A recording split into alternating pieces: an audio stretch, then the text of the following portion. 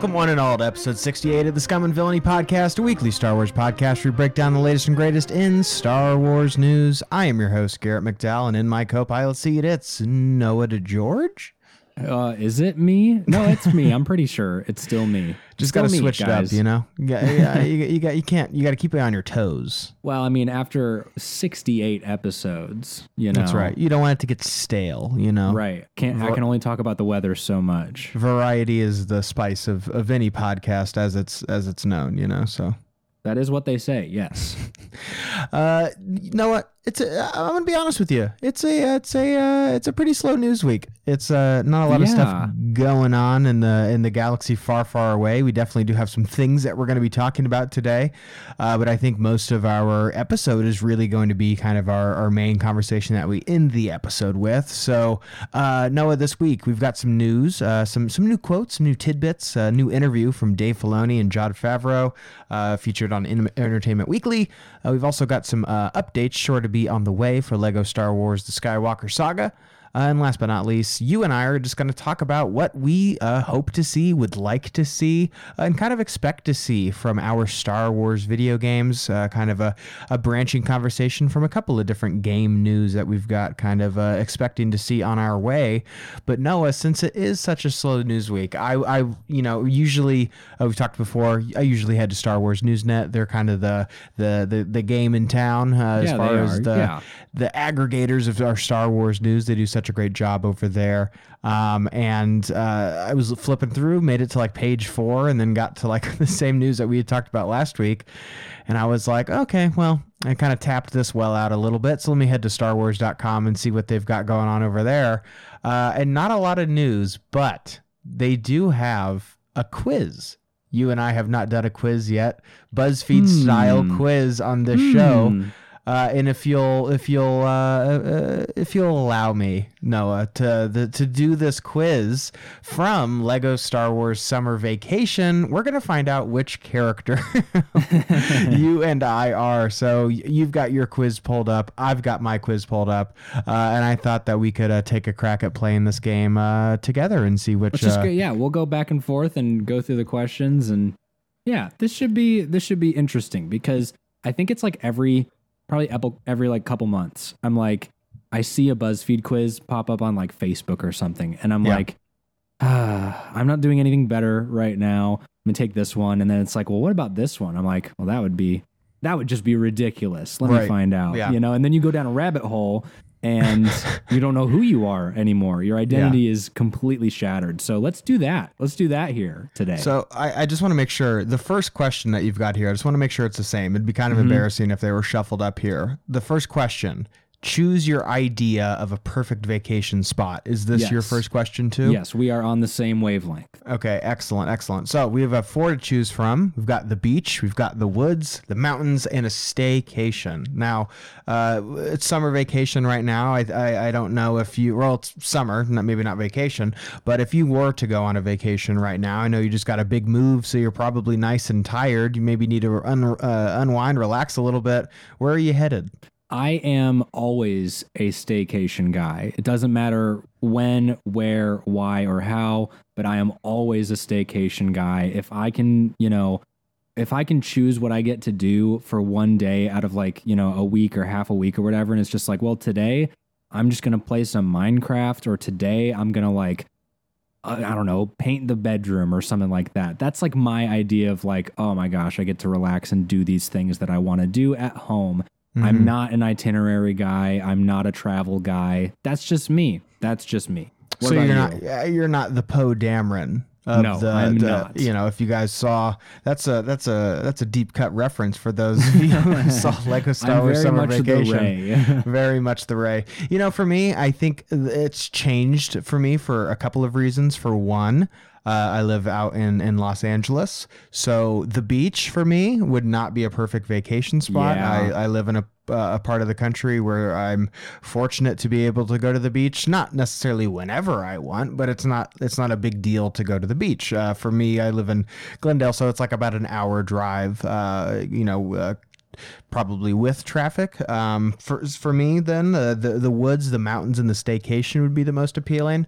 I would say I used to be a big staycation guy. I think I could definitely use like a 2 or 3 day kind of staycation. But if I got like a week off for, a spring break, a summer break, or something like that, I think I'm going to want to be able to travel somewhere. However, this does depend. If this is a summer break, I don't know if I want to go to the woods. I would like to be maybe a little colder in the woods. I've got like that implies camping, right? Yes, that implies exactly. summer camping, which is the worst kind of camping. Yeah, I don't want mosquitoes and I'm sweating and it's hot and I'm uncomfortable cicadas all night. Thanks a no lot, thank the you. Midwest. No, thank you. So the woods I think would be nice, to go up to Yosemite or something like that. But the mountains though, I think the mountains would be really interesting. I'm thinking like kind of like a Colorado or like an Alaska or even still like in Northern California. So for me, I'm going the mountains, and you're stuck with the staycation. That is a good pick though, because I've spent a summer in Colorado and absolutely gorgeous. What a wonderful time. Gorge. Noah, question number 2. What do you like to do for fun? Spend time with friends. You can read a book, enjoy some music, or relax in nature. Unfortunately, make a podcast is not one of the options that we have I think here. Adjacently, spend time with friends fits into that. But my general idea of fun, I'm not entirely a nature guy. I kind of am a nature guy, but I get picky about things. I hate bugs so much. So nature is never really relaxing for me. Sure. I like to enjoy music, which is such a vague, broad thing, but I am, a musician at heart. And I think my idea of unwinding and doing something fun is being able to look through my playlist and be like, boy, I've not added new stuff to my playlist for a while. Yeah. I'm going to intentionally go out of my way to find some albums or find some artists or something like that. So for me, that's it. Yeah, the enjoy some music for me. I don't know if I do that in leisure time. Another side effect of living in California, driving a lot. There's a lot of traffic. So in a 30-minute drive could turn into an hour and a half drive. And during that time, I like to listen to podcasts and I also like to listen to music. I'm right now in a place of it depends on my mood, maybe sometime I like to listen to some old favorites, and then I've got some other playlists or, like you said, albums or something, or so-and-so's got a new record out, want to check that out, or just kind of shuffling just new music in general, not even focused to a genre. That can be kind of nice because then you can kind of get a nice kind of variety pack of music there. So I don't really think, I wouldn't say that I enjoy music for fun. I think I listen to music a lot, but it's not the primary activity. It usually also corresponds with another thing. I wish I could say read a book, but if I'm being honest with myself, I don't do that as much. And that relates to the other one, relax in nature. I like to read when I'm out in nature, out at a park or something, or even just sitting outside and reading. That's something that I kind of want to do more. I need to read more. I wish I could read in general. So you've got a one up on me already there. I do have a lot of comic books downloaded on my phone that I read from time to time, either there on my iPad or whatever. But I definitely want to read more. That was actually one of I'm not a New Year's resolution guy, but I had a list of things I just wanted to try to improve on over the year. That was something. It was read more books. Right now, I'm not joking. I'm in the middle of reading 3 different books, and I haven't touched either of them in weeks. And that's something I one of my least favorite parts of myself, but I need to be better at that. I already mentioned some of it. Relax in nature. I love going out into nature. Right now, I think I'm just not leaning towards this one because it's so ungodly hot outside. The idea of going outside for any reason sounds completely horrible right now. It's 97 degrees outside and it sucks. But I do like taking a nice hike, taking a nice stroll, going to the beach, going to the park, something like that. But I think the one that year-round 365, I love spending time with friends, whether going to see a movie, did that literally the other day, hung out with friends, go out to a bar, go to a concert, anything like that. To be honest, reading a book, enjoying music, or relaxing in nature, I'd rather do with friends. So I'm going to say spend time with friends, And that takes us to our question number so you're, 3. You're the Finn. You're the Finn in this scenario. I would be the obviously. Finn of the group, Yes. which honestly, I'd say that's pretty fitting. Pretty That fitting. tracks. It reminds me of that great Rise of Skywalker quote where Rey says that she's going alone, and he's like, alone with friends. Like that's me to a T. Brings us to question number 3. What Star Wars character would be your ideal travel companion? Speaking of Star Wars characters on our vacation here, we've got the stoic, silent Chewbacca, but still a great co-pilot nonetheless. Darth Vader, if you like a little danger in your life. Figrin Dan on the 1 and 2s, and then Poe Dameron. It's kind of slim pickings here. Out of these 4 of them, we've got quite an eclectic group here. You could also play F, Marry, Kill if you wanted to with these. Absolutely, and I would immediately have an answer so that 100%. One of these things is not like the other. That's for sure. That's for sure. I don't know. This is like having a really specific pool is difficult, because my gravitation is like, Figrin Dan is like, the kooky, selection here. But what if we don't know what he's like? What if he's like a jerk musician who thinks he's like hot shit? He's like the Chad Kroeger of Star Wars. Well, he's also the front man. It's Figrin Dan and the modal nodes. You're not traveling with one of the modal nodes. If you were, I think that might be a little more pleasant. He might have like lead singer, lead guitarist kind of energy. He might be kind of an ass. He's like a jerk just the whole time. So I have to count him out. My gut says Chewbacca because he's the co-pilot type, right? Yeah. And not to box him into any specific personality, but well, let me ask you this before you continue. In this scenario, are we Han? Meaning, like, can we understand Chewbacca, or is he are we the Finn in this situation where we can't understand what he's saying? So, are we making a group decision here? Can we understand what Chewbacca is saying? I would say yes, because this is lighthearted Lego rules, True. But I will say you're saying there's subtitles for him. Exactly. just right under him.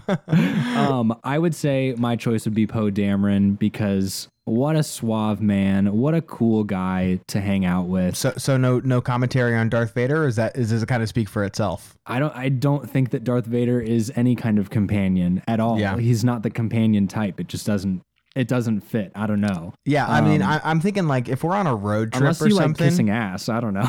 You're like, hey man, you're really cool, man. Like just the whole time you're like looking up to him. Yeah, that's the thing is like when I say like here like travel companion, I'm thinking like either road trip or backpacking or something like that. And Vader, I feel like we're only going to be doing what he wants to do. He's picking the music the entire ride. We're not making like a joint playlist. I don't know about you. Road trips, I'm a big joint playlist guy. Like let's both come together and just create a vibe. I think Chewbacca would be down for that. Figrin Dan, I think he would slide his own music into there. Man, one of those guys. He'd be like, oh, how did this end up in here? We know one of those guys, don't we? I'm gonna keep that one to myself. But Chewbacca, if I could understand what he's saying, I think that that's a really good choice. I'm a conversationalist at heart. And if I don't think that I did understand Chewbacca, I think that would be tough. But I have to think that Chewie's got great stories. He's super old, for sure. He's got talking about some scrapes that him and Han have gotten in together. I think Poe, he might get us into a little trouble. That's what I'm hoping for, though. You're looking for a little trouble on your vacation. He's the kind of guy to always keep things interesting, but also he's the kind of guy that always like makes the best out of a bad situation. That's kind of how I see Poe. I see Poe being also like he's one of those guys that you could be doing anything. It doesn't matter how boring or bad it is. You're going to have a good time with him. Absolutely. Like he's going to make it fun. So you're deciding on Poe Dameron, and it sounds like I'm landing more on Chewbacca. I think that's fair. I think that makes sense. Okay.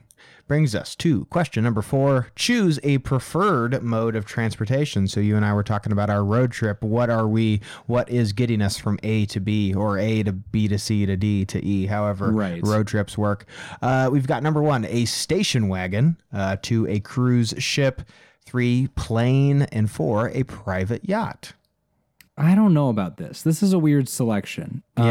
I mean, they're all like different forms of travel aside from the cruise ship and the private yacht, which to me, I think I'm like, that's, right. that's so synonymous. Like I don't know if you would get one without the other. I don't know. What do you think? Right. So here's my thought. First and foremost, I'm not a plane guy. I'm not somebody that flies. Yeah, that's out of here. Yeah. Really hate it. Yeah. But also, if I'm thinking about vacations, one of the things that I hate the most is like having to fly to a destination, because it just makes me feel so much less like I'm taking a trip and more that I'm a sheep.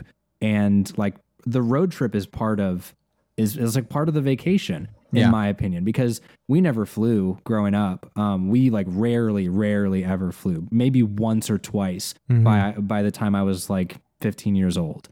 And so for me, it was always like road trips to Florida, road trips to Colorado, road trip to New York, that type of thing. And that to me is like part of the fun. You make time for a road trip. You get all your snacks. You get, your Game Boy Advance and your DS, depending on what color did you have? You were an SP man, I assume. Yes, I was, and I had a red Game Boy Advance. You seem SP. like a red one, you son of a bitch. I was a blue one. My brother had a silver one, and I was always like, of course he did. Better. I bet. Did he put stickers on his? He seems like a sticker kind of guy. No, neither of us really did stickers. But I remember when we got DSs, I also got a red DS, and he got a blue one. So anyways, that to me is like, and I used to spend time drawing in the car, and like I would keep all my car drawings in like a separate binder. So for me, I got to go station wagon, even though that's a really weird and outdated way of saying drive a car. So. Yeah. For me, with planes, I fly planes. Not personally, I'm not a pilot, but I have flown many a times. It's especially living so far away. When I go home for the holidays, I'm not driving. It's 60-hour round trip. That's right. My car would explode. But so plane is like a means to an end for me. I don't like flying. It's not because I'm scared. It has nothing to do with fear. I am. It's a fear thing for me. Absolutely. For me, it's like I'm uncomfortable. The seats are never quite right. I can't really fall. I have a tough time falling asleep on planes. Not because like it's not the actual act of going to sleep. It's like I can't get orientated right. And if I do fall asleep, it's not for like super long, because I mean, I can sleep anywhere. I used to sleep a lot, like in classes in high school. I was always really good at that. So it's not that kind of thing. It's like, I gotta like do this weird kind of, Pilates yoga situation. You gotta stretch your legs all the way down under the thing, and your back is like at a 90-degree angle. Yeah. I also hate airports because I feel so like, I'm so like nervous, and I feel like my stuff's going to get forgot. Planes, there's nothing I enjoy about flying. I've also never flown like first class or anything, so maybe that could change. Right. But for me, not pleasant. I've never been on a private yacht. I don't know what that would be all about, but for me, like, that would be the thing. Same thing with the cruise ship. Like, yeah, you can take cruises to locations, but you're mostly just get there and you might do like a couple excursions or something like that. A private yacht that doesn't seem like transportation in the sense that it's taking you to a destination. That just kind of seems like that's the thing. Maybe that's just speaking to my tax bracket there. We don't know anything about private yachts. I couldn't possibly fathom taking a private yacht to like, a private island or something like that. But for me, I'm right there with station wagon. Again, maybe showing my income a little bit, but I'm a big fan of road trips, planning things along the way to stop and go see that. That's something I really enjoyed when I did originally drive out here to California. So I'm in step with you for station wagon for number 4. Number 5. This is a pretty simple one. Doesn't really have a lot of explanation. We've got a great picture on this slide, though, with Obi-Wan Kenobi singing karaoke. We've got, what is your favorite color for question number 5? I've known you for a while. I don't actually think I know what your favorite color is. The options that we have here, quite controversially, are blue, yellow, red, and orange. So we've got 3 primary colors and then another one. And then the 4th one. And then orange. I mean, again, like you said, simple question. For me, my favorite colors have always been like in the navy range, like not like the armed forces. I mean, like colors with navy tones, like an olive green or a navy blue.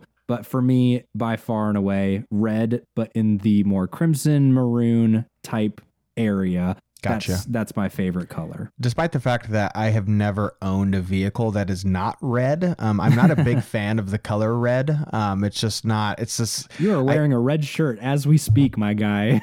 I just got off of work and I just showered. So this is a PJ shirt. Okay. Fair enough. Yeah. This isn't like my primary fashion statement. I do like maroon. Maroon is a nice color for me. If we're getting like really hyper specific, my favorite color, specific color, I love emerald green. I think emerald green is a really pretty color, but generally speaking, blue is my favorite color. I'm a blue guy. So that was a pretty easy one right there. Pretty easy. Number 6, how would you describe yourself? Outgoing, shy, charismatic, or friendly? This one for me, I was actually just recently having a conversation about this, about how like I was very, very different a long time ago and kind of settled into a like more solid version of myself. Yeah. And Rachel and I were talking about like, what's the first impression that you give somebody if they had to like sum you up in one word. And a lot of times for some people, it's just, oh, they're nice, or something like that. And I hate being the person that like is just like, oh yeah, they're nice, they're an okay person. I would say for myself that I feel like I am charismatic in my own way, but I know that I'm not. And I'm not outgoing at all. I would say that I'm mostly just friendly. Which sucks because that sounds so boring and I hate it. Interesting. So I'd say friendly. That's it. What do you disagree? I do disagree. I think you and I could have a separate conversation, but I feel like you're a charismatic, pretty outgoing guy. I think you talk to most people. I guess I haven't seen you in many situations as far as like you. I mean, how could I? But like you, independent from like people that and to like with strangers. Spying on me, do you mean? Yeah, with like a big telephoto lens. Yes. I'm definitely not shy. Have no problem talking to people. I think it definitely depends on the situation that I'm in. If I'm at work, I think I'm a friendly person, but I also think I'm kind of like if at work I'm like super busy or something, like talking to customers, I'm a little bit more like cut to the chase kind of person. I think out of these, I think I can be outgoing, but I'm not usually like life of the party kind of guy. Right. I'm the kind of guy that if you talk to me, I'm totally going to like listen and, enjoy the conversation with you. I'm the kind of person that like, you ever been like with a group of people and like you start talking and then like people stop paying attention, but there's that one person that's like made eye contact with you and is like listening. I'm that guy that's listening. So I think charismatic or friendly would probably be one of the two of those. I'm going to say charismatic maybe a little bit more than friendly for me, because I think friendly, it kind of depends. It depends. I think so as well, because I've seen you on the spot a lot. And I feel like not a lot of people can jump into an energy. But you have that ability as a quote unquote charismatic person. You're not like over the top like some people that we know, sure, but you have the ability to jump into an energetic situation and not make the place a cemetery with like when you walk into a room or whatever. I appreciate it. Are you sticking with friendly, or did I persuade friendly. You? Okay, I'll stick with friendly because that's something that I have been told is that like on the outside, I can kind of just get along with anybody if I need to, and then I'll make my judgments later, Yeah, I think you should give yourself a little more credit. Not to change your answer. Friendly totally works, but I think you're a man of charisma. I'll take that to heart. I think your friends would agree with you. So, this is a funny one. What level of SPF is your sunscreen? We've got 5, 30, 50, and 100. You said that you're not a very outdoorsy person, so I would imagine you're probably not on the super tan side. Not really. So which one are you picking here? Well, my gut says to go with 5 because it's the lowest, but actually something about me is when I do go out, I used to go to the beach all the time in Chicago. And I like refused to wear sunscreen because I really don't get burnt that much. My skin is not very sensitive. So I like refuse to wear sunscreen most of the time. So I'm gonna go with 5. That's an easy one right there. For me, it's not even just a tan thing, man. You don't want to get those harmful rays. You also don't want to age poorly. Hey, for me, man, I'm aging great. I'm aging great. 5 is a little low for me. 30 is also a little high. I would say I'm in like the 20 or so range. I want to get a nice bronze there. But yeah, 50 and 100. That's I mean, they have Palpatine on this picture. I think that's supposed to be kind of a joke. So I'm gonna pick 30 because 5's a little. I mean, it's a nice Goldilocks kind of number there. Yes, so I'm picking 30. Fair enough. Brings us to question number 8. Choose one must-have item to pack for your trip. You got a bathing suit, a hat, sandals, or an accordion. Okay. Well, I think the accordion is a tip of the hat, a tip of the old hat to Yes, Mr. Weird Al, who is a voice actor in this here Lego special. Yeah, it's a little bit of a strange one though, just knowing that it's like you could just say like a musical instrument or something. Nobody's picking accordion. Nobody's picking accordion. What are they thinking? But for me, this one's easy as well. I don't go anywhere without my signature navy blue palm tree hat. Yes. That is absolutely a must have. I'll buy sandals. I'll buy a bathing suit when I get there if I have forgotten to pack it. Buy a hat? But buy a hat? No way. Who's buying a hat? Come on. Not this guy. This hat has been through thick and thin with me, and it goes where I go. So yeah. I have a lot of hair under the hat that I'm currently wearing right now. Not to show my cards here at all, but I don't own a pair of sandals. I have really. I do own sandals. I guess I don't own flip flops. I'm not a flip flop guy. I do have some like the hiking like ones slides, right? No, like the hiking ones, like they have like the Velcro strap on them. Yeah. I think they're called Tevas or Tevas. Yes. I do have a pair of those. So I do like my sandals, but I'm not wearing them all the time. Accordion, no thanks. I don't even play a musical instrument. Bathing suit, not a necessity, unless, obviously going to a beach or something like that. But we've already decided that that's not my go-to travel location. Hat, though. Do I want to get up every single day on vacation and do my hair? Because my hair I don't have the kind of hair that you can just wake up and exist. Exactly. My hair something has to be done to it. It has to be tamed. So some days, most days, I just throw on a hat and just go about my day. So I'm picking hat as well. Yeah. All right. That's easy enough. Number 9, choose one item you'll leave at home. You got a beach towel, sand toys, cell phone, and a day planner. Here's the thing. I am not saying that I will bring sand toys. That's not what I am saying, but I will absolutely, like I said before, I'm not an itinerary guy. I'm leaving the day planner out of this. It's not happening. Every trip that I go on is always, we'll see what we feel like doing that day. That's always how I felt when I went to Sarasota for my 21st. When we flew in and we got there, we had like most of the day after we had flown in.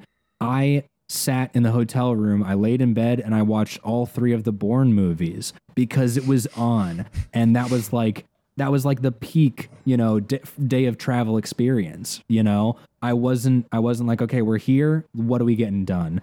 I was like, okay, I'm here, and now I'm not getting up. So for me, day planner, no question, get out of here. I think for the itinerary, it's not like, and this is just for myself on vacation, it's not like, okay, well, we have to do this thing at this certain time. I'm more of like, okay, we're in this new city.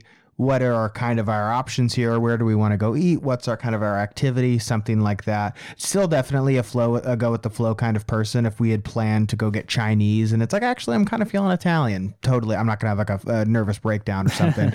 But I think the one for myself, and it's kind of process of elimination, I have never used sand toys. I've never built a sand castle before. Interesting. So I think sand toys are kind of the only thing that I don't own that I would, I guess, leave at home. Or does that mean I can't choose that one because I can't leave it at home because I don't own it? Am I leaving the beach towel at home? Let's imagine you do have sand toys. And somebody said, we're going on vacation. Hey, did you remember to bring your sand toys? And you say, that's my carry-on. Yeah. Because I do have a day planner, have a cell phone, obviously. I don't I think I own maybe like one or two beach towels. But I usually when I go to the beach, I just kind of air dry or whatever. Yeah. I'm not a beach towel person. But if I go to like a resort or something like that, they're gonna have those there. But I think sand toys. I've never used one. I would like to. I think they're fun. I would like to build like a mighty castle out of sand. Yeah. But on my vacation, probably not. Probably not. Picking sand toys. Number 10. Which Lego Star Wars character has the best fashion sense? Okay, now this is an interesting one. To me, it's obvious, but out of the choices that they have here, I think there are some other characters that might give them a run for their money. So number 10, we have Poe, we have Leia Organa, Emperor Palpatine, or Darth Vader. I think it's a crying shame that they omitted Padme Amidala as well as Han Solo. And Luke also has great fits too. But for me, the out of these four, the choice is pretty obvious for myself. What about you? I think that there's one that I'd love to say, and then one that I know is right for me. The one that I would love to say, well, I guess, okay. The one that I would love to say is Leia because she's got a lot of great fits. Mm-hmm. And kind of piggybacking on that, I think Poe as well has some good designs for outfits, but we don't see a whole lot of variety from him. Yeah. Which is that's just how it is. The one that is correct is Palpatine, and mostly because dude's more than just the Emperor, right? And his fashion sense as a senator, dude's got some really, really good looking outfits, and that's just a prequel thing. It just is. So for me, I got to go with Palpatine, even though it's kind of a joke answer, maybe, but Darth Vader is also a joke answer. I don't know. What do you think? Okay, it's definitely not Vader. Vader has, of course, the one look that gets damaged from time to time, but that's about it.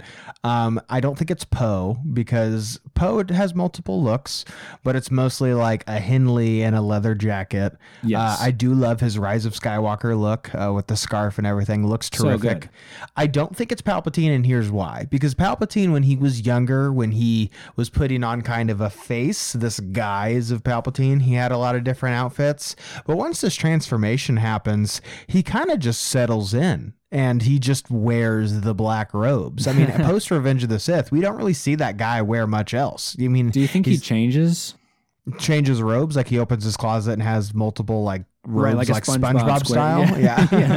Like it's just like, okay, which black robe do I want to wear today? I don't know. I don't imagine him being like, oh, this one stinks. Throw this in the wash. Yeah. I think he's the kind of guy that was on it, when he was younger, but as he got older, he was just kind of like, I'm wearing cargo shorts and flip flops. He just doesn't really care. Here's how I see it. Right? Is I think that he's the kind of guy that has great fashion sense, but is far too self-conscious in his scars to wear anything else. He's like, dang, I gotta wear this black hooded robe because I hate the fact that people have to look at my hideous face. Yeah, he wants to wear shorts, but he still has his collection of all of his like Senate outfits, and he's just like trying them on in the mirror or something, and then Vader walks in, or Tarkin walks in, and he's like, nothing. I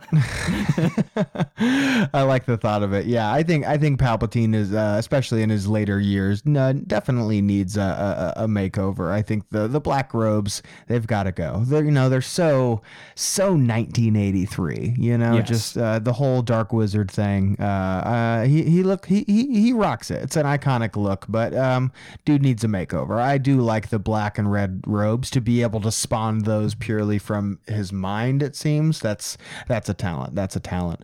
I think the obvious answer for me is Leia. I love Leia's different outfits throughout all of her age and career. We see her wearing gorgeous different outfits. One of the big reasons why I am a proprietor of Leia Funko Pops, like we talked about last week. I love the different Leia looks. So for me, I'm picking Princess Leia Organa.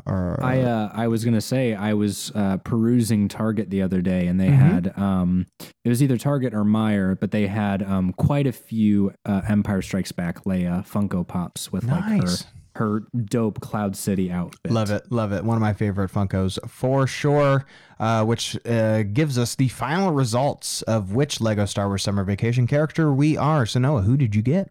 Well, I am Lego Anakin. It says your aversion to sand is well documented, but sometimes it's unavoidable. Grab your favorite sun hat and get ready for some fun. That's it. Dang.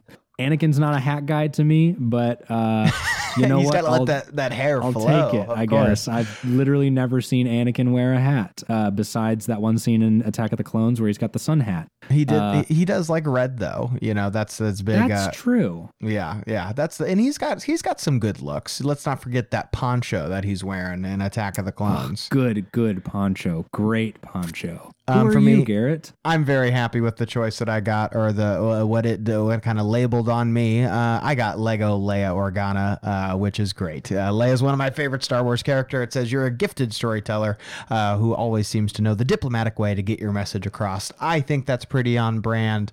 That was pretty fun, though. I don't know if StarWars.com has a lot of these quizzes, but if we have any other slow news weeks, it looks like we can fill about 36 minutes of time.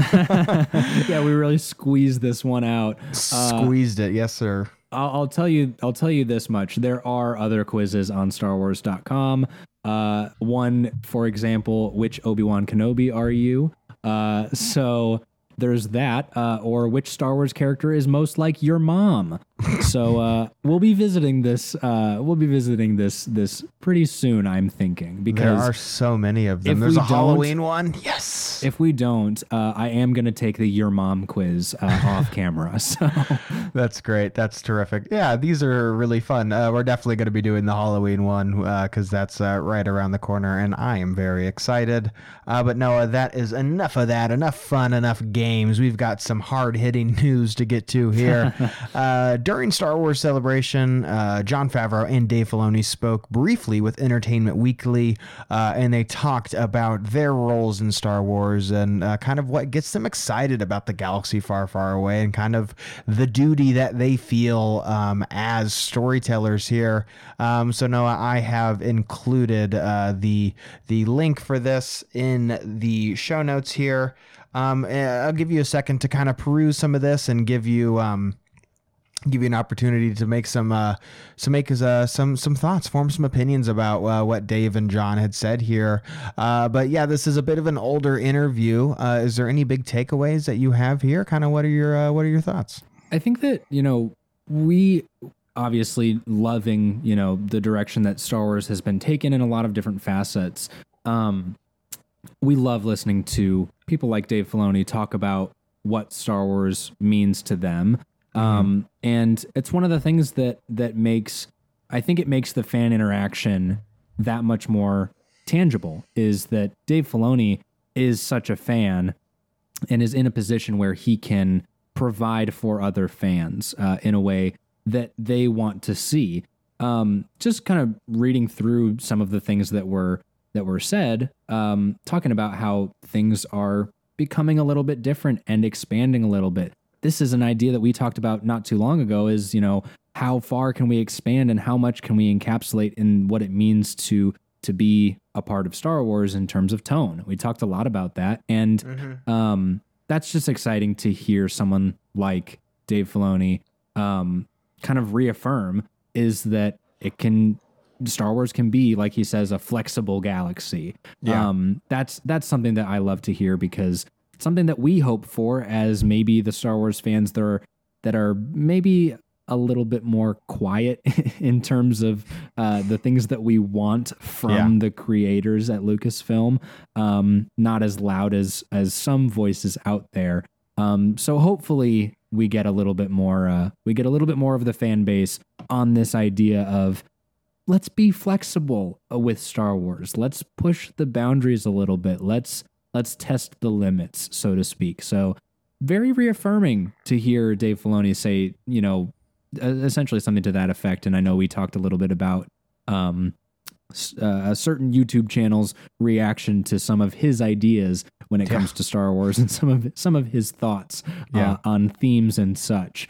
And yeah, it's funny. It's funny because people idolize people like Jon Favreau and Dave Filoni, but they don't realize that they are more dedicated fans than them.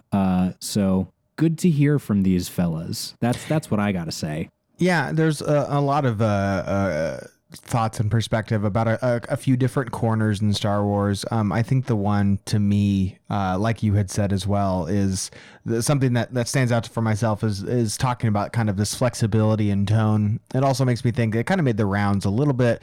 It didn't make as big of a splash as I was kind of wincing for. I was like, oh God, this is going to be ugly. But I don't know if you saw Mark Ruffalo did an interview recently where he had just kind of said that Marvel has an advantage as opposed to Star Wars because when you go see a project, it just feels like Star Wars. Like it feels like the same kind of tone, to whereas Marvel feels like so many different things. And there was a part of me that I was like, yeah, but no. Like I don't expect Ruffalo to be in the know on a lot of that kind of stuff, but even just books alone, like you can't read Lost Stars and then tell me that has like a similar tone to Master and Apprentice or Lords of the Sith or Darth Plagueis or anything like those. All three have like very different tones and ideas there. But even in the television shows, Star Wars Rebels does not have the same tone as the Book of Boba Fett or the Mandalorian. I get what he's saying as far as the movies, because the movies do have a very similar tone, but even amongst the movies, Phantom Menace doesn't have really the same tone as, Empire Strikes Back. Like those movies are quite different. But then also I'm kind of like, yeah, it feels like Star Wars. It's all taking place within the same universe. Marvel has existed for a very long time, and you are able to, because of different characters with different power sets, something like Silver Surfer is going to have quite a different tone to it than opposed to something like a Winter Soldier comic or something, just because of the realms within which they play. But also a Fantastic Four comic and a Doctor Strange comic might have a similar kind of tone because they're both able to play with kind of this hyper sci-fi kind of reality out there. Doctor Strange obviously is going towards the more of the fantastical side, but as far as, even looking at some of the old like Jack Kirby art or something, or some old Steve Ditko kind of stuff, they do have this pulpy, zany kind of sci-fi roots, which I think a lot of Marvel is definitely inspired by. But then I also was kind of like, and this isn't a Marvel podcast, so I won't get into it too much, but I was just kind of like, Mark, I think you're giving your movies a little bit too much credit, bud. Like a lot of those MCU movies do feel kind of the same. Miss Marvel is the one thing that's felt different out of almost everything in Phase 4, and it's because it has a much different tone, and it's somewhat abrasive for people that are still obsessed with Marvel and are like, whoa, wait a minute, what is this? This isn't what I'm used to. This is a different flavor pancake, Yeah, there are things that are definitely before people come at me and be like, oh, you really think the first Avenger has a similar tone as Black Panther? I definitely think that they're different, but I think just as simply boiled down to the we're kind of getting on a tangent here, which I think is fine because I think it's related, but even as just the simple kind of filmmaking style of things, look at the reaction that people had when Multiverse of Madness came out, and like the Sam Raimi isms that were in that movie. People, not everybody, but a lot of people didn't really think that fit within the MCU kind of a precedent that had been established, meaning that there is a precedent and there is kind of this box that these movies and these stories kind of have to play within. I don't think that that's necessarily a bad thing. I think it can be a bad thing, but I think Star Wars is an example of where this has been done well. And to kind of continue on to what Dave Filoni is talking about here, and it'll even kind of lend into the conversation that you and I are going to have later, I think that there are tenets that Star Wars preaches. There are themes and ideas that are found within Star Wars. Dave Filoni talks about here, to kind of get back to the Entertainment Weekly story. And I'm just going to read this quote and kind of talk about here, because this is one of the pillars, I would say, of Star Wars that, with regardless of tone or whatever, has to be in a story for it to feel like Star Wars, beyond just the ships have to feel used. There has to be a blaster, lightsaber action. It's like, no, to me, this is the core of what Star Wars is. And if the story doesn't have this, I think that there's an issue. So he says, again, Star Wars is something that ultimately should make people feel happy. It should make you feel good. It should be uplifting. That's what I felt in that hall, referring to Star Wars Celebration. He says, when people are approaching or appreciating everyone, and I know that's something so important to the DNA of these things, when you think of what you left the original Star Wars A New Hope, the theater, people were cheering at the end. People felt great. And at a time when you could argue things weren't that great outside.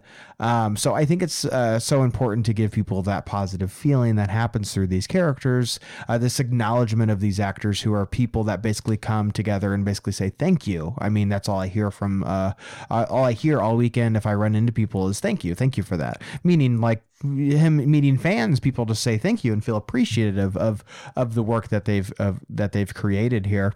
And I think even I think when people hear this, I think it just means every Star Wars story has to be light and fluffy and cotton candy, which I do not think that's what David Filoni is saying here. He himself has been the creator of a lot of Star Wars stories that don't make you feel light and fluffy. And if some of the quotes are be to believed, this Tales of the Jedi story that he's this short series that he's limited series that he's creating here is apparently going to be pretty bleak and is going to have a lot of dark moments. But I think you look towards something like Revenge of the Sith, for example. Yes, a very upsetting movie. Yes, a lot of scary, dark things happen in that, as does with Obi-Wan Kenobi. But look at the way that Revenge of the Sith ends. That movie ends on hope. And that movie ends with looking towards the twin suns, which is a very literal kind of visual representation of looking towards hope. So yeah, for me, I think although that you can have different tones of Star Wars, I think those positive kind of uplifting messages are something that has to be there. Star Wars for myself is not a pessimistic series. Right. Yeah, that's something. And again, reminding me of, all the different ways that people enjoy Star Wars and, and whatnot. I think that most people that really have a fleshed out opinion of things will say that, their favorites in each trilogy are the ones that don't end on, they don't end with everything working out exactly how you'd want them to. Sure. There's a lot of conflict. There's struggle. Empire Strikes Back is, for better or worse, in the eyes of most people, is the best Star Wars movie. Okay. Mm-hmm. And we all know that the appeal of a movie like that is that it doesn't end well for everybody, but it ends with that hope, like you said, with Revenge of the Sith as well. Totally. So saying that is the thing that ties, all of Star Wars together, that doesn't mean that we have to enjoy Star Wars the same way. It can be a lot of different things. But like you said, kind of having that through line, the connective thread between everything, keeps it all in one, kind of feeling. You leave the theater with that feeling. But like you were saying, kind of with the styles of making other movies, and we're talking about the MCU because it's the biggest comparison. A lot of, when you get towards the end of the movie, everything kind of feels the same. And I think that Star Wars is very unique in that, I can say that a lot of the movies make me feel a different way, but mm-hmm. there is a through line. There is a connective kind of theme there. So, it's something to think about when we get into a lot of these very different series, which will be interesting. Sure. Heading towards Andor coming up very, very soon. Are we going to be able to see the hope, the light at the end of the tunnel? Eventually, yeah, I think so. Is it going to look very different initially? Yeah, I hope so. So it's one of those things that is, again, flexible is a good word that Dave Filoni uses in terms of how we're going to be seeing the galaxy kind of in this new streaming era, I guess, Yeah, and in this new era, kind of like in light of that, Filoni had talked in this interview about his experience working in George and kind of the responsibility that he feels. He even says that he kind of relates it to the Jedi experience and passing on what you've learned. He says, honestly, that's my biggest responsibility now, to try to explain to people what George explained to me about why this all works, why it's different and unique from any other fantasy series or fiction out there. George lent it at a unique point of view, and it's something that we have to take care of and work on to try to improve again and again and again. So I also really agree with that perspective here as far as the legacy of Star Wars. It's something that is so unique in the storytelling is that there is this heritage, not only in regards to the fans, but the creators themselves, people that grew up watching Star Wars and are now the caretakers of this very brand, that they can continue to kind of usher along here into the future. So yeah, this interview from Entertainment Weekly, there's a lot of really interesting perspectives here. There's some great insight onto the kind of the connective power of Star Wars, especially in kind of the pandemic age, the uniqueness of having shows come out on Disney Plus at the same time that people could watch together. I definitely have my own feelings about like maybe the exact time that it comes out. I think it would be so fun to have that kind of Game of Thrones appointment viewing with Star Wars. A different conversation for another day. But yeah, if you guys want to check this out, be sure to go to Entertainment Weekly. It's a great interview, a lot of great insight here from John and Dave. But no, moving on from there, Lucasfilm Games will be appearing at Disney's D23's Games Showcase.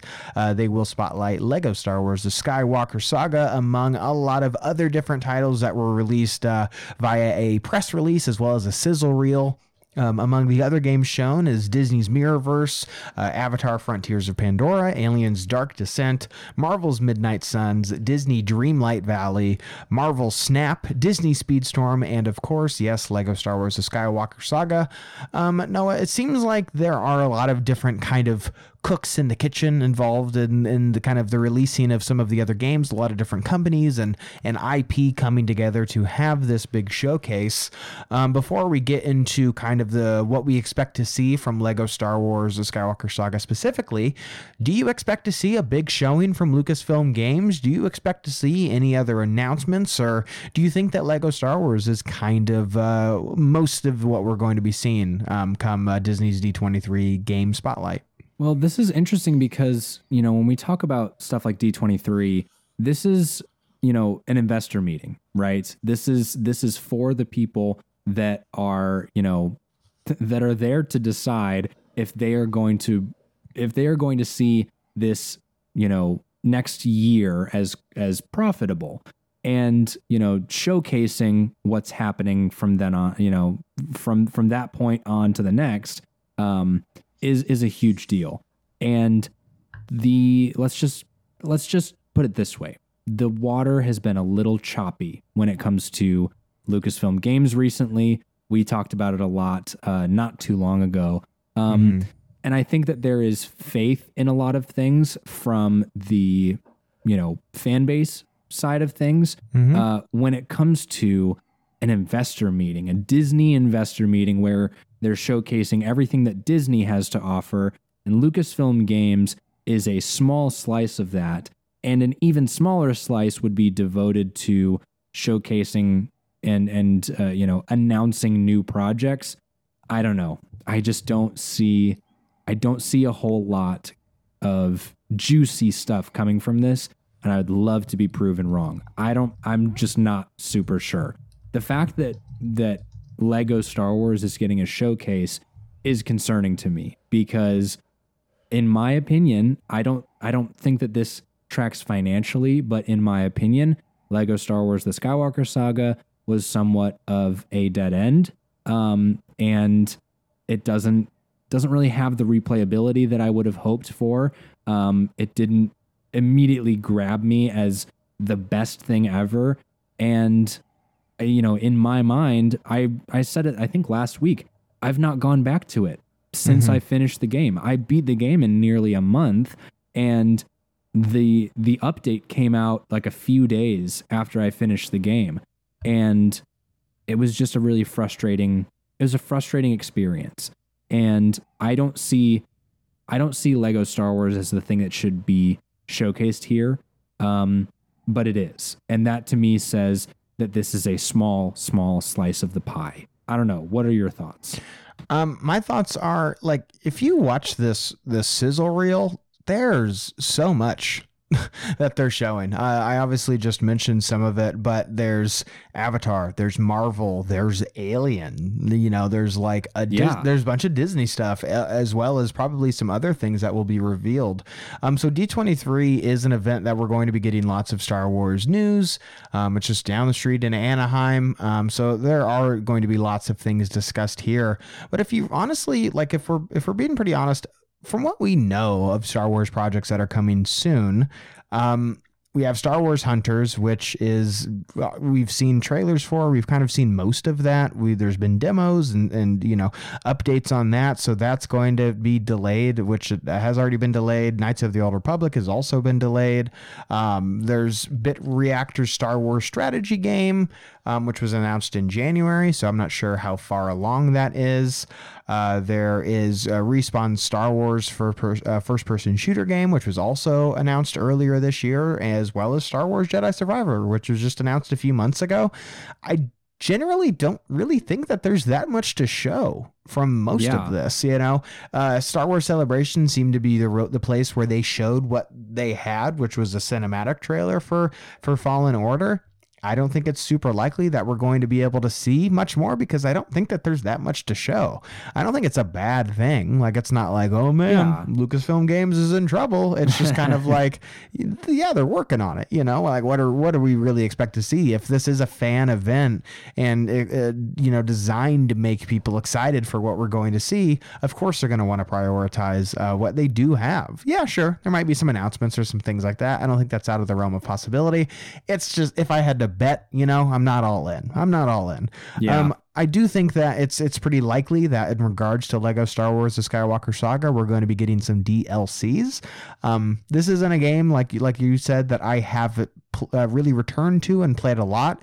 It's not because I don't like the game. I do like the game, but I have lots of other games that I could play, or lots of other things that I have kind of prioritized my time with, running around the galaxy and collecting Kyber bricks, although I do like, and I think there is some fun to that, and some, unlocking characters and all that kind of stuff.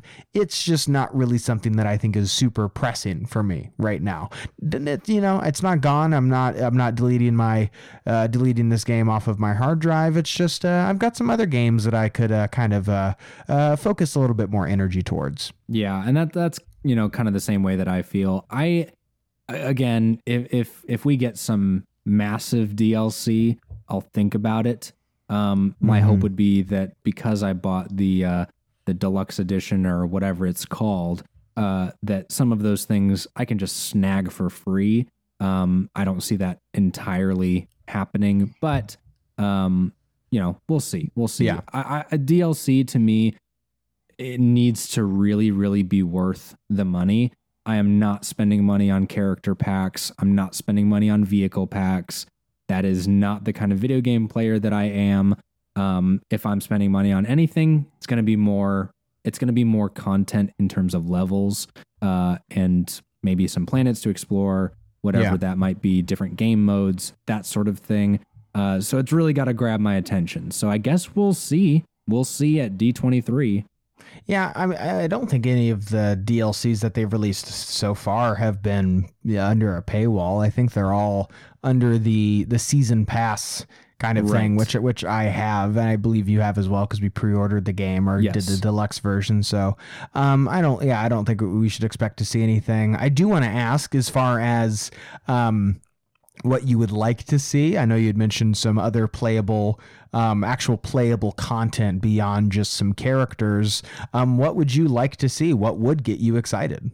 It's really difficult because the game is so full, right? Mm-hmm. It is packed to the brim, but there are things that it's missing. And I think that the things that it's missing it's not something that you can just throw on and say that this is now part of the game.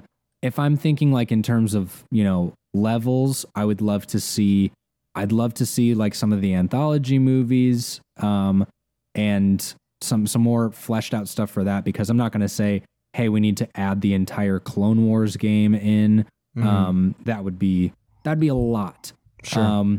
But maybe some of that, I understand that it's the Skywalker saga. That's of course, but we've already strayed from that with the DLC.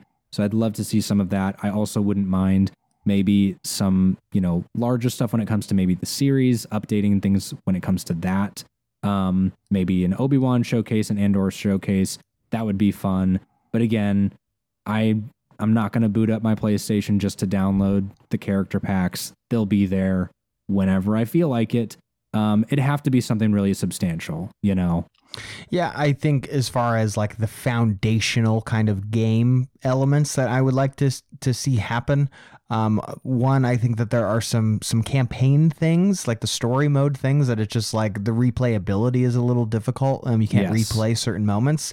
I don't see them being like, all right, guys, get excited for this thing we kind of left out of the game and then everybody complained about. So here it is. I don't really see that really being a possibility. As far as things that they could actually announce, like additions to the game that would get people excited, if they announced, as far as gameplay mechanics go, if they announced like an online capability where you could play co-op with other people, I would be stoked. I would literally fire this game up tomorrow. I would be so excited for that.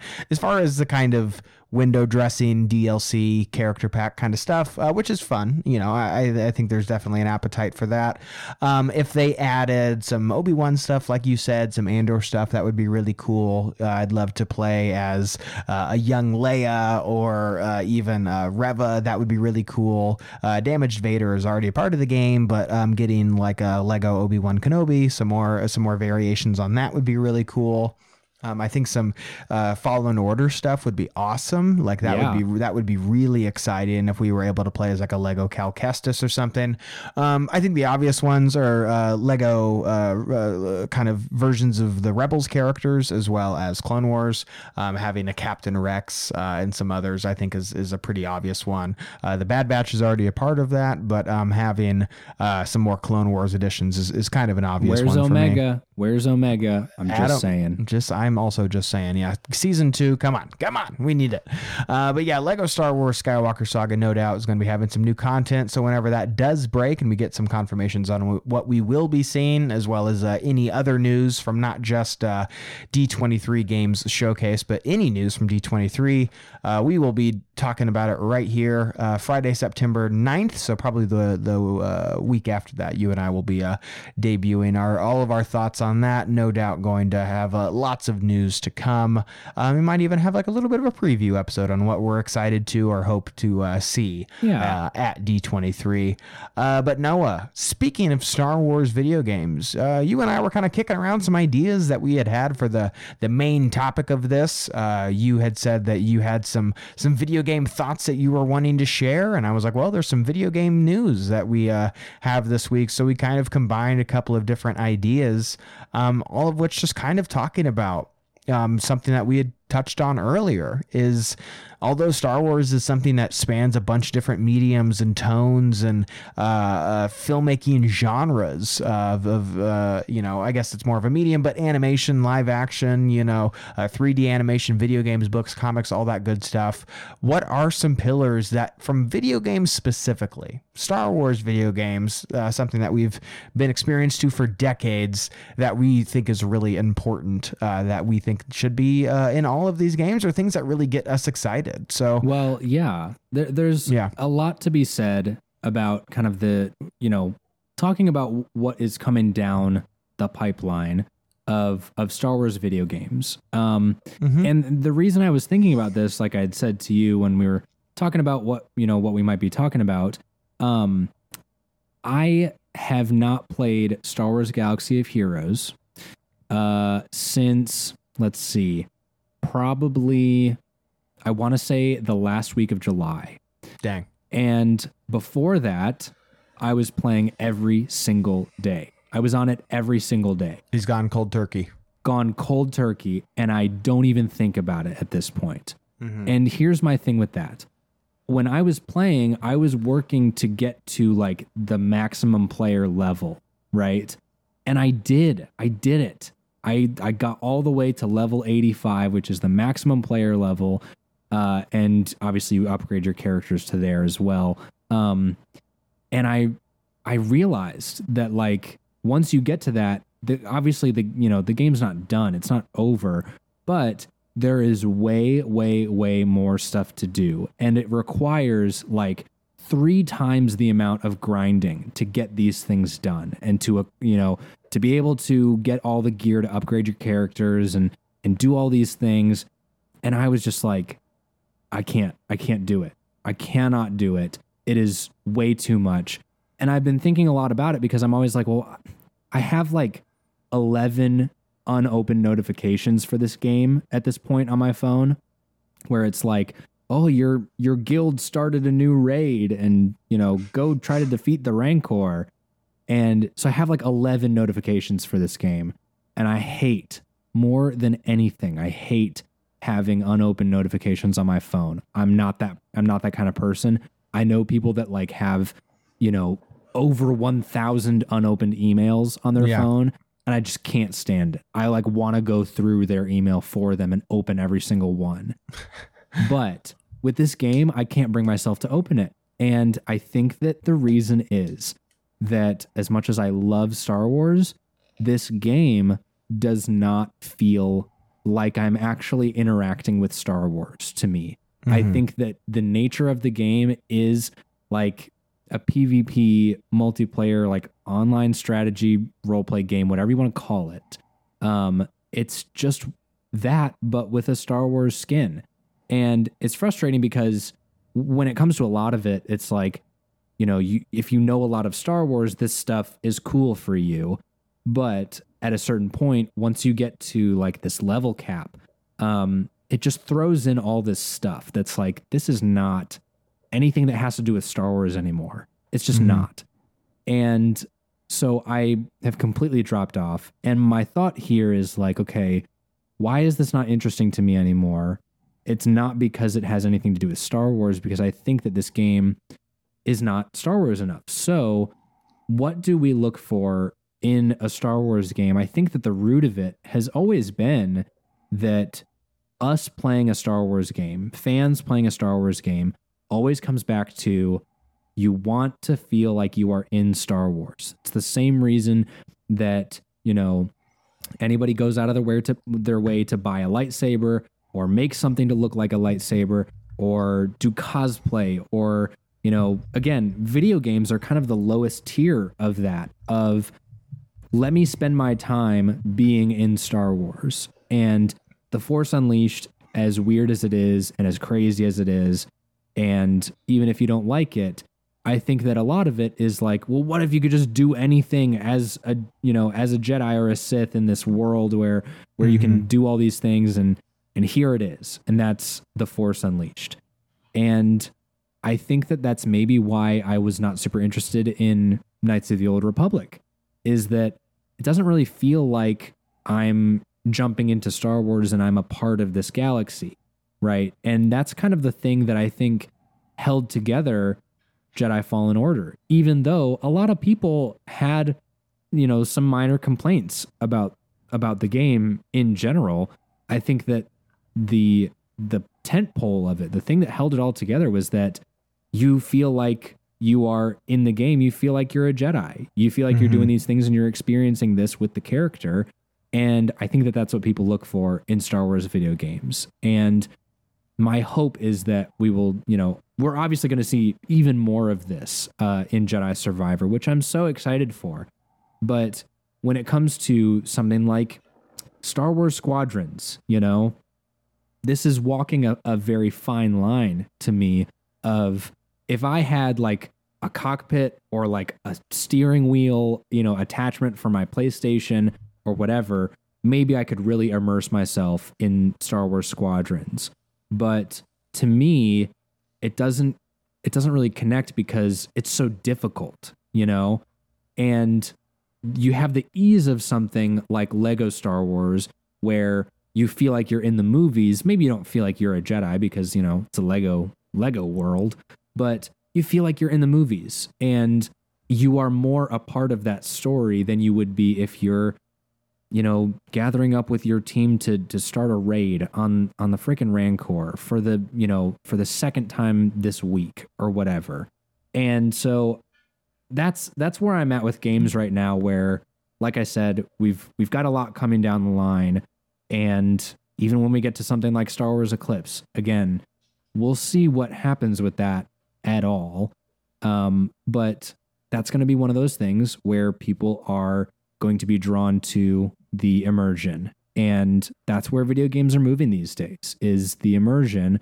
So let's just say that hopefully Star Wars can kind of track with that. And I do have high hopes for Jedi Survivor. It's not me being like, oh, well, if it doesn't feel like I'm a Jedi, then this game's no good. No, I have high hopes for it because it's an established story that we've connected with.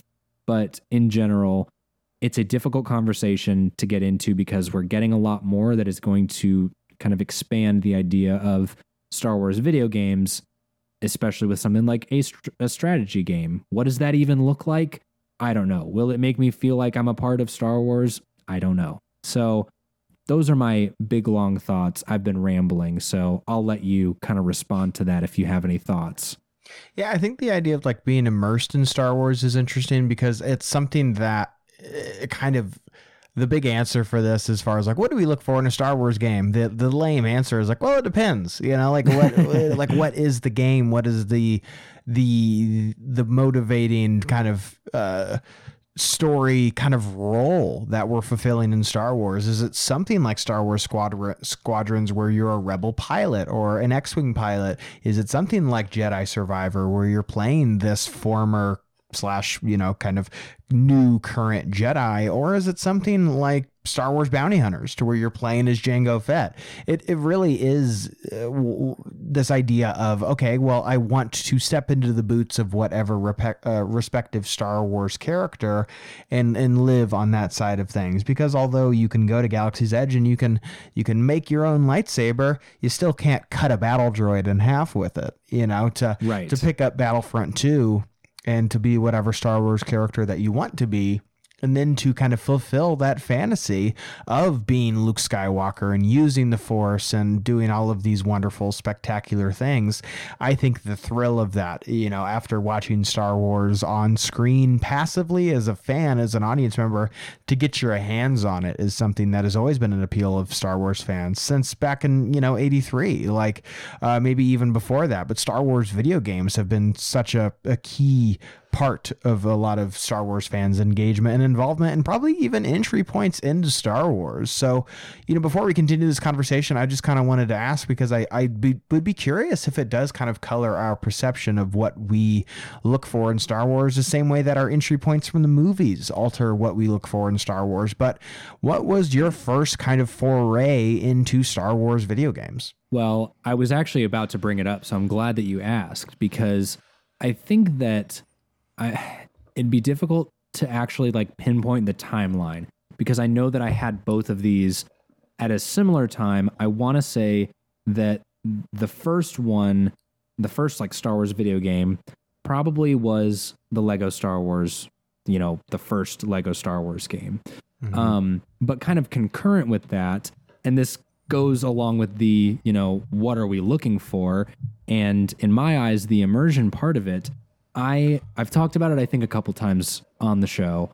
I had a Star Wars game that you hooked up to your TV, and it was a remote training droid with a short little stubby lightsaber that the remote droid would track the lightsaber's movements.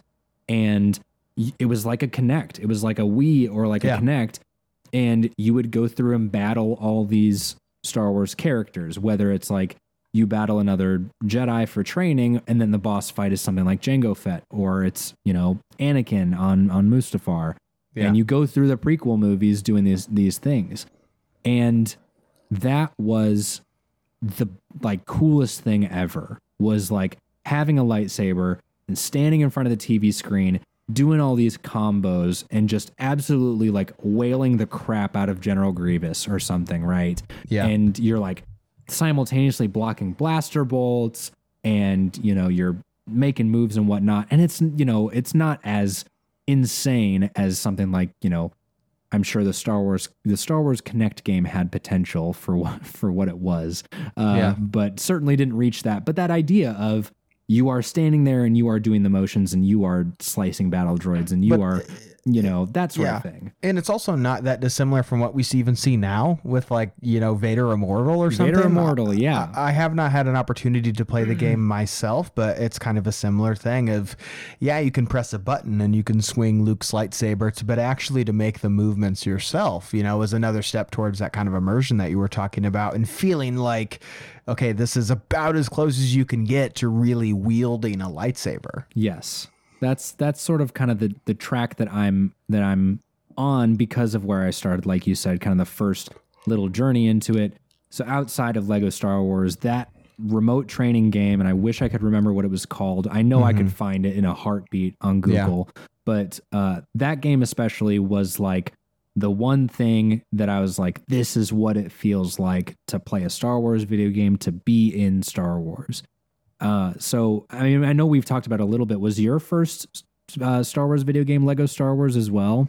I think it is. I'm trying to think of like rack my brain and just kind of think of like what were the consoles at that time? What did I have? I think I played like Star Wars Pod Racer. Maybe like once or twice. I didn't own it, but fun fact, I didn't play Lego Pod Racer until like a few years ago, like in college, because a mutual friend of the show, our friend Bailey, downloaded it for the Xbox because it was like Game Pass. For Game Pass, and I had never played it until that point.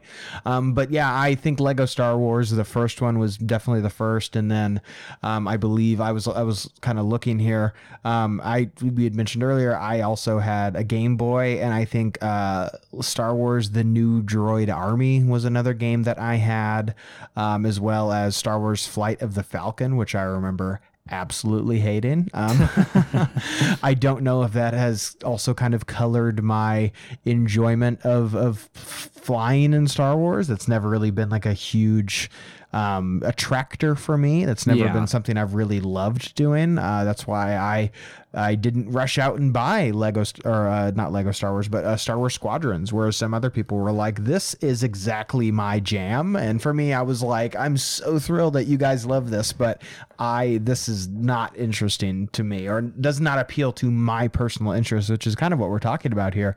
But beyond that, I remember some family friends of ours had a Super Nintendo, and I would pop over and play very briefly because of how difficult it is. But Super Empire Strikes Back, which is in a very difficult game, like so impossibly hard. I don't know what circle of hell that game was forged in, but good God, it's difficult. But I think in all of those games, though, and even in some of the later ones like Battlefront 2, as well as Episode 3, Revenge of the Sith, I think it's an opportunity to just kind of involve yourself in the story. Beyond that immersion, you get to control some of these characters, and you get to kind of make your own decisions and your own kind of ideas of what you'll be able to do with these abilities and with these powers. But I do really feel that, ever since Knights of the Old Republic, that has been something that has really kind of changed. Even though that's not a game that you and I have really had a big opportunity to play lots of and invest a lot of time into those, I think you'll still find that was like really one of the first times, maybe not the first, but one of the first times that it's like, okay, you're playing this game, but you're not playing as Luke Skywalker or Obi-Wan or Anakin or Darth Vader or some of these like iconic Star Wars characters. You're kind of making your own adventures, making your own kind of path through this story. And I think in some of the other games that we are kind of expecting on the horizon, that trend is still continuing. This idea of you've taken down an AT-AT with a snowspeeder countless times in video games. You've shot countless stormtroopers in video games. What is something else that we can offer Star Wars fans to play here? So beyond that, I kind of wanted to get into what are kind of the tenets of Star Wars that you hope to be encapsulated in a Star Wars game beyond just, I want to be able to pew, pew, pew, like that's kind of the base level engagement for all of that. But what are some things that you kind of hope to be in any Star Wars game from, here on out? Well, it is hard knowing that, like you said, that's the baseline, right? I think when I was old enough, I was allowed to play Star Wars Battlefront 2, like the original Star Wars Battlefront 2, not DICE's Star Wars Battlefront 2. Yes. But that to me was like, oh my gosh, this is so cool. I get to, I get to be a clone trooper. I get to be whatever. I get to shoot a bunch of people. And, obviously immaculate game down in the, the Hall of Fame with so many other titles. But aside from that, I think that, obviously Lego Star Wars taps into this a little bit, but I think that original Star Wars Battlefront 2 did as well, was that everything was a sandbox of sorts.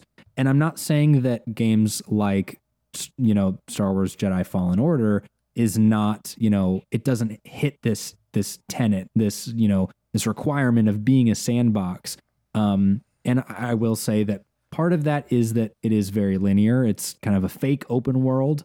But, again, looking forward towards something like Star Wars Eclipse, if I ever end up spending money on that, if anything ever happens with that, has that appeal of a sandbox, the way that Star Wars Battlefront 2 even did, of, me and my brother are playing co-op, and I'm going to be Darth Maul, and he's going to be, Chewbacca or Emperor Palpatine, and we're going to fight each other. I guess technically you wouldn't fight Darth Maul and Emperor Palpatine, but you get my point. Kind of you can in Star Wars Battlefront 2. In the original one? In the original Battlefront 2 game? Yes. Yeah, of course. Okay. I was misremembering, but yeah, for sure. Obviously Lego Star Wars that's the entire idea, is it's a play set, it's a sandbox. But I think when you get into something where there is action, there is activity, there is, personal stakes, again, if you're playing with a sibling or something, where you can create your own story apart from just being kind of guided through a story. Yes, in some of these games, you're your own character. You're not playing as the titular, the character of the Star Wars, whether it's Luke Skywalker or whatever you might want to be.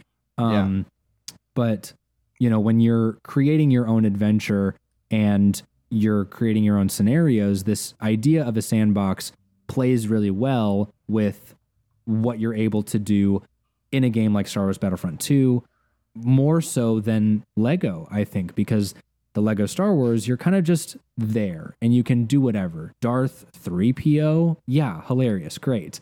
But, being able to put the characters where you want and do what you want to do lends to this idea of contributing something to the galaxy, even though you're not. But the idea that you're contributing something to the galaxy makes it feel like you are there more, I think even more so than playing as a titular character or, replaying one of the movies or whatever it might be. So I know that's kind of, it's a weird kind of gray area, but to me, I feel like that is something that I hope for in a Star Wars games is kind of this idea of a sandbox, and maybe Star Wars Jedi Survivor will be a little bit more open world. We have yet to see. I think that's, kind of the concept that they're going for, is a little bit less linear. But, I hope that that's something that we can mess around with and play with, because to me, that feels like something you can contribute to when it comes to Star Wars. Yeah. And it's something that I think, kind of going back to what I was talking about earlier, it's like, it depends, it depends what the game is, because I think that games that are maybe ambitious sounds kind of condescending, but I think the point of a Jedi Fallen Order is not the same point as a Lego Star Wars: The Skywalker Saga.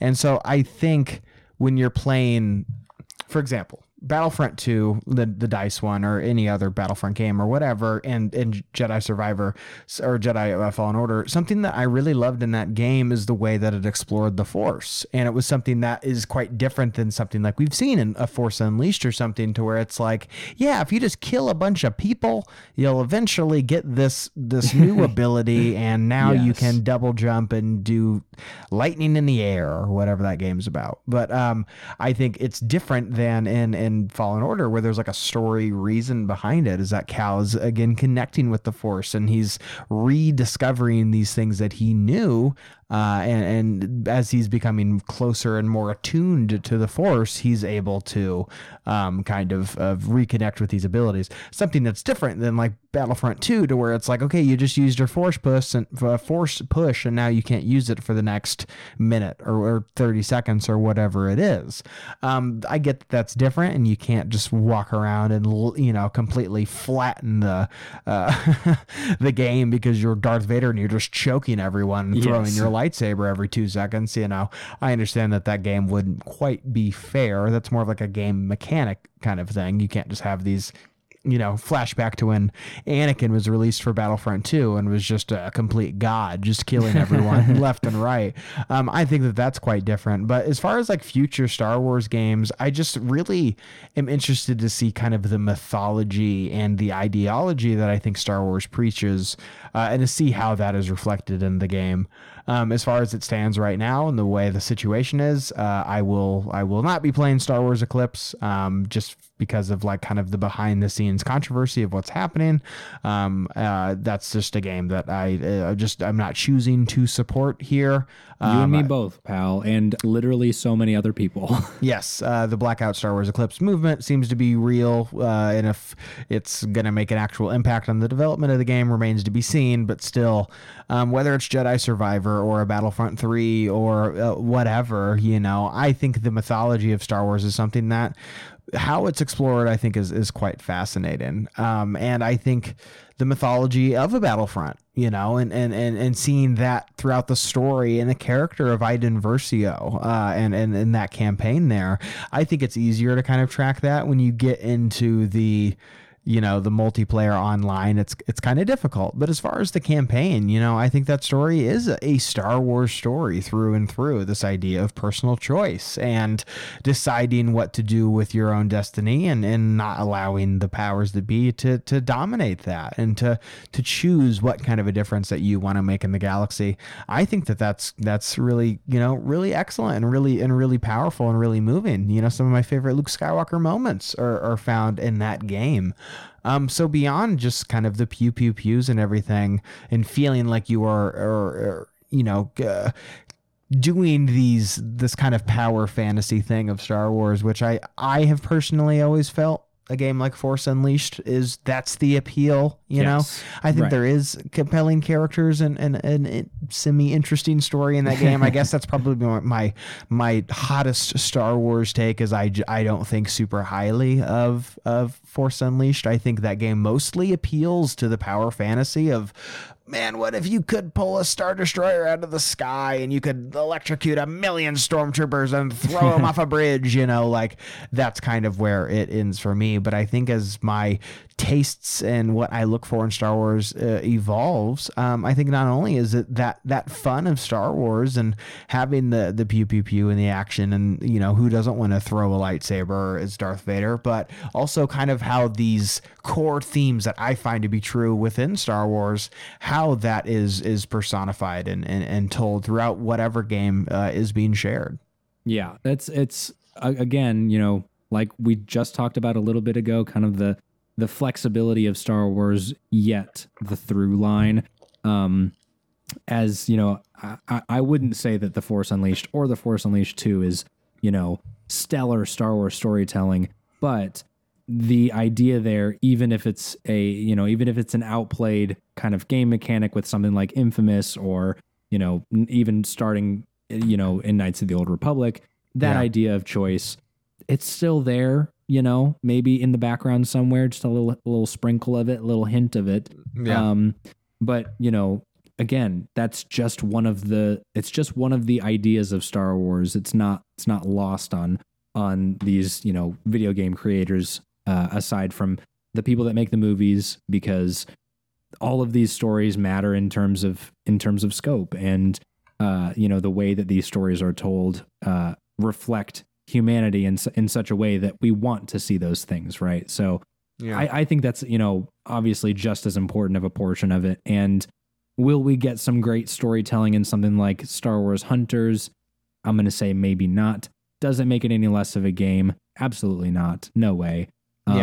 So yeah, I mean, I've come to terms with where I'm at with, some games, like I said, kind of my thoughts on Star Wars Galaxy of Heroes.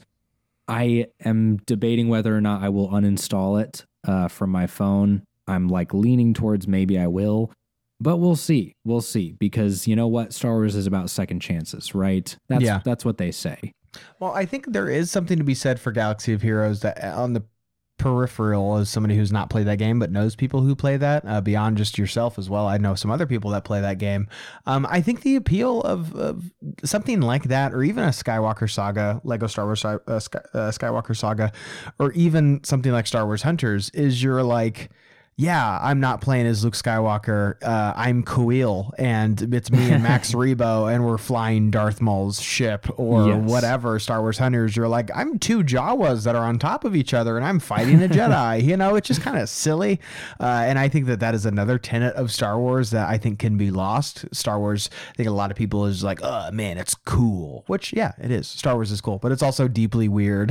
Yes. And I like the weird Star Wars, and I think a lot of the times of video games, you're able to explore stuff like that, and you can be Dexter Jetster, and you can go on whatever crazy fun adventure that you want to go on, or you can be Darth Vader. I like kind of the freedom that a lot of these video games allow players to have as far as exploring the weird and bizarre characters that can be found across the entire Star Wars galaxy. Yeah, and I will say, just as a last thing, there is a Star Wars lightsaber battle game, Jedi Training Droid and lightsaber on eBay for $20. I may or may not be picking that up, just because I'm telling you, that game rocks. That game is so good. It's so good. I can't wait to hear your official review on that game, Noah. But until then, do you have any other final thoughts about Star Wars video games, just kind of things that we look for in a game, and what is the appeal of playing Star Wars on the small screen? I have one final thought.